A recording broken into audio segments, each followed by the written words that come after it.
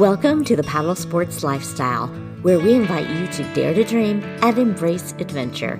I'm your host, Kim Peek, and together with my friends, we'll help you discover new horizons and push the limits of what's possible. In Season 1, I'm gearing up for my biggest challenge yet, the MR 340, a grueling 340-mile paddle race along the Missouri River.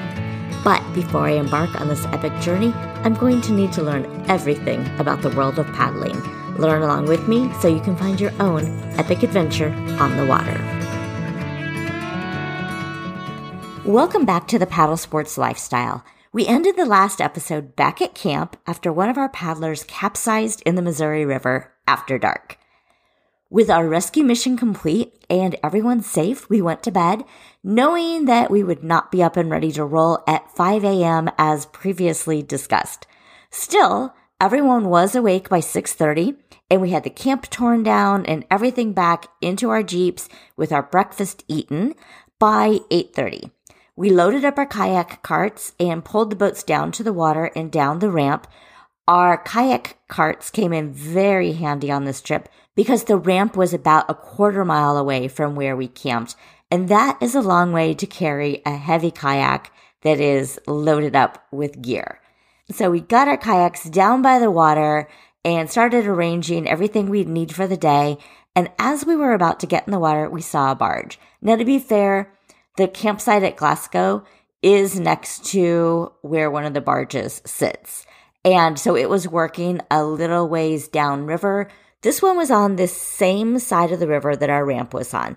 We already had boats lined up and pointed into the water as it approached. This was the first time I had actually seen a barge that was moving. As it went by, a swell of water came toward the shore, pushing the boats free.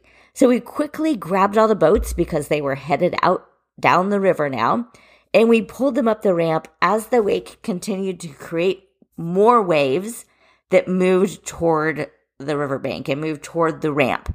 They were operating 2 barges that day to move sand between 2 points.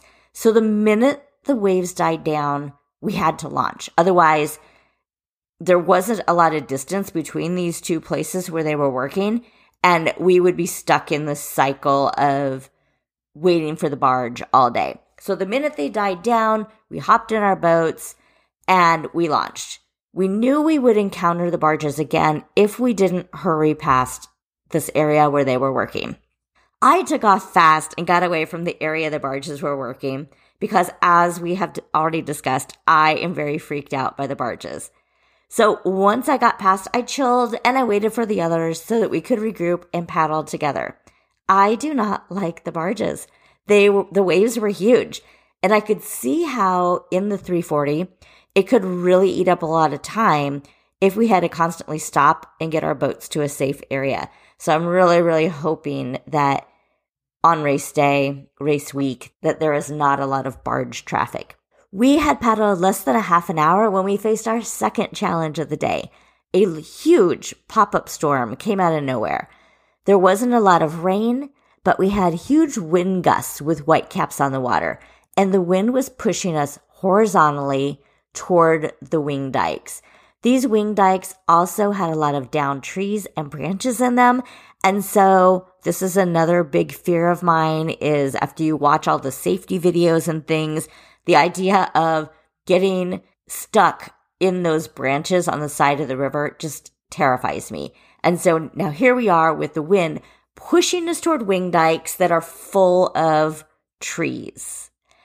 I paddled hard to steer clear of the wing dikes. I could just envision myself being slammed into one and getting caught in those branches. Fortunately, this wing dike looked like it had a good place to pull off the river. We followed Paul behind the wing dike and got everyone out of boats to wait out the storm. We still did not have cell service, so we couldn't look at the weather report. We didn't know how long this was going to last, what the radar looked like, nor could we text Jamie to tell him what was going on. And we were still 20 miles from the next ramp. Everyone settled in to wait it out. We had our snacks. We had tarps that we could pull out if the storm brought a lot of rain. We also had rain ponchos, but we didn't need this. This was really just a very, very strong windstorm. And so as we sat there, we shared tales of how we felt in the wind, and everyone mentioned that the wind gusts almost caused them to capsize. This wind was much worse than what we had at the shootout race. And I'm learning that there is always wind on the Missouri River, but the wind at the shootout was not typical. And the wind we had on Thursday was beyond windy. I would call it dangerous. I mean, that's just my opinion, but it would take a lot of energy to paddle 20 miles to the next ramp in that kind of wind. And I think at some point your body would just give out and you could find yourself in a really dangerous situation. So I was glad that we had a safe spot to pull off the water. And then occasionally Ann and I traded off finding the 1 bar of LTE cell service available.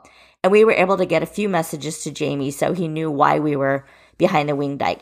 Because of our spot trackers, he was able to still see where we were, and he knew that we were behind that wing dike. He just didn't know what the reasoning was. So we decided to stop at the next ramp to get a weather report from him and determine if we would even continue to paddle to the campground or just pull out of the water early that day. Because again, if we were going to have constant storms, that was just not a safe option. And I just don't think there's any point in putting yourself in those dangerous situations if you have options. So we waited about 45 minutes and the wind died down and we got back on the water, and suddenly we had a gorgeous day for the rest of the day. So far on this trip, we learned that cell service on the Missouri is not great. We went a lot of time without cell service. We lost our cell service and it was spotty. Like we'd have maybe a few seconds of cell service and then it would disappear again. So we started putting the time on the messages so that our crew knew when we sent the messages, so that people we texted would understand the timing if those messages got stuck and got sent later. As this applies to the MR340, I would suggest making sure that you have a rough plan with your ground crew for at least stopping in to check in at certain ramps so that you can get supplies. Because if you don't have a plan to stop at certain ramps and you don't have cell service, it could get very, very tricky to figure out how you're going to meet up with your ground crew. So even if this is not your plan and you're thinking that you're going to play it by ear a little bit more, to wing it a little bit more, I would suggest still having certain points throughout your day where you're going to meet your crew, because you might not be able to communicate from the water.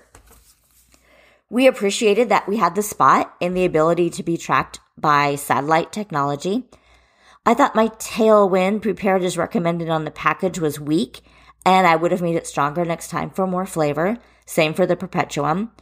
And if you don't know the difference between those two, tailwind has carbohydrates and is made with simple sugars and has electrolytes, and Perpetuum is more a mixture of protein, carbs, and a small amount of fats. So they serve different purposes. Although a lot of people think paddle leashes are dangerous because you can get tangled in them in an emergency, I still think it's smart to have a paddle leash at night because of what happened when Paul capsized. It would not be very fun to lose your $500 paddle and have it floating down the river because there wasn't anybody around to grab it. And we also decided that it's important to have a flashlight on your life vest or a headlamp on your body in the dark. It needs to be super accessible, not something you're going to grab out of a dry bag. You need to be able to have it so you can easily grab it and use it immediately. And this was so important when we needed to see. And it also would help, I think, to scan the water periodically at night to look for the buoys. They all have reflective pieces, and it would be another way to avoid hitting them. Related to this, it might be a good idea to have reflective tape on both your boat and your paddle. And then, as far as extra things that Jamie did for us, I also really appreciated ice cold drinks at our stops and at the end of the night. We also thought it might be nice to have our crew carry washcloths that had been kept in a cooler, so they were really cool, for either cooling off or for washing your face, just to get the sweat and the grime off of you, and also to cool off. And then maybe a small bite of real food before bed. We don't plan to sleep full nights, maybe 4 hours each night. It's just really going to depend on how the day goes, because as we saw on this trip, you can have a plan, but the plan isn't always going to work because something unexpected always happens. In my ideal world, I would also have my USB fan with my ground crew, that would make the night more comfortable. I have a nice little fan that can be pre-charged with a USB cord, and then it runs off of the charge that you've given it. And when we slept at the campsite, I had that fan blowing on my face all night, and it was amazing. And related to the wind and the rain, I also plan to carry a small tarp. I have one that fits. It's about the size of a cell phone, maybe when it's folded. It's a little bit thicker. And so it's nice and compact. It'll fit in my boat. And I have two uses for this. One, if it starts raining, you have a way to either cover yourself up or to make like a little canopy to keep everyone dry. And then also, if we end up needing to sleep on a weed-filled section of grass, we would have some sort of ground cover. And then I also really, really liked my inflatable pillow that I took on this camping trip. It also deflates and is very, very compact, so I could have a pillow when I sleep if we have to sleep just wherever it's convenient. So those are a few things we thought of as we were ending that portion of our trip, as we were just sitting there talking, waiting out the storm. Paul and his wife Veronica and Anne paddled at a pretty brisk pace after the windstorm. We still needed to make it to Franklin Island to check in with Jamie and then get to Cooper's Landing by sunset. I was very pleased with myself because my pace has improved a ton since April, and even more since my lesson and the shootout race. I didn't seem to have much of a problem keeping up with Anne and Paul this time, and our pace, assuming we don't have any major safety issues to attend to, is well above the Reaper pace now. I did get separated from the group though. David's shoulder was hurting, and I slowed down to keep him company. And I just feel really strongly about not leaving training partners behind on the river. So when I got a blip of cell service, I let Jamie know what was going on. I told him we had slowed down. And then later, when we had cell service again, David called his wife so she could start the trip from Kansas City to Franklin Island to pick him up. Originally, Paul, David, and Veronica were also going to stay Thursday night and paddle again on Friday. So this was a surprise to David's wife when she learned that David was done earlier than she expected. But we all agreed that it was also better to be safe than sorry. This was just a training event, and it is not worth destroying your wrists or your shoulders over a training trip. It's better to pull off the water and rest your body so that you don't get injured and get knocked out of the race completely. We continued to Franklin Island, where Jamie had Subway sandwiches waiting for those who ordered them. People ate, refueled, stocked their water bottles, and chugged the cold water. After about a 30-minute break, we added our navigation lights and launched for the final leg of this trip. The evenings are quiet, much cooler, and they're just beautiful on the river. Anne and I paddled together, learning more about each other, sharing stories, and I was starting to get that crazy kind of tired where the dumbest things cracked me up, and I could not stop laughing, which also made it fun.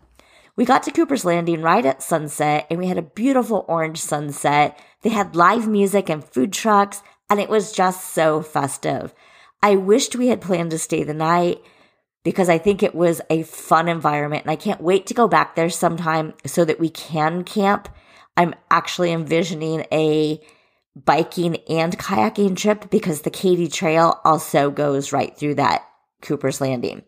But we were exhausted and we were tired, and we knew that our beds at home were going to feel great. Cooper's Landing is near Columbia, so we had a 2.5-hour drive back to Kansas City. We had to load the boats and we stopped for food, so I didn't get back to my house until close to 1:30 in the morning.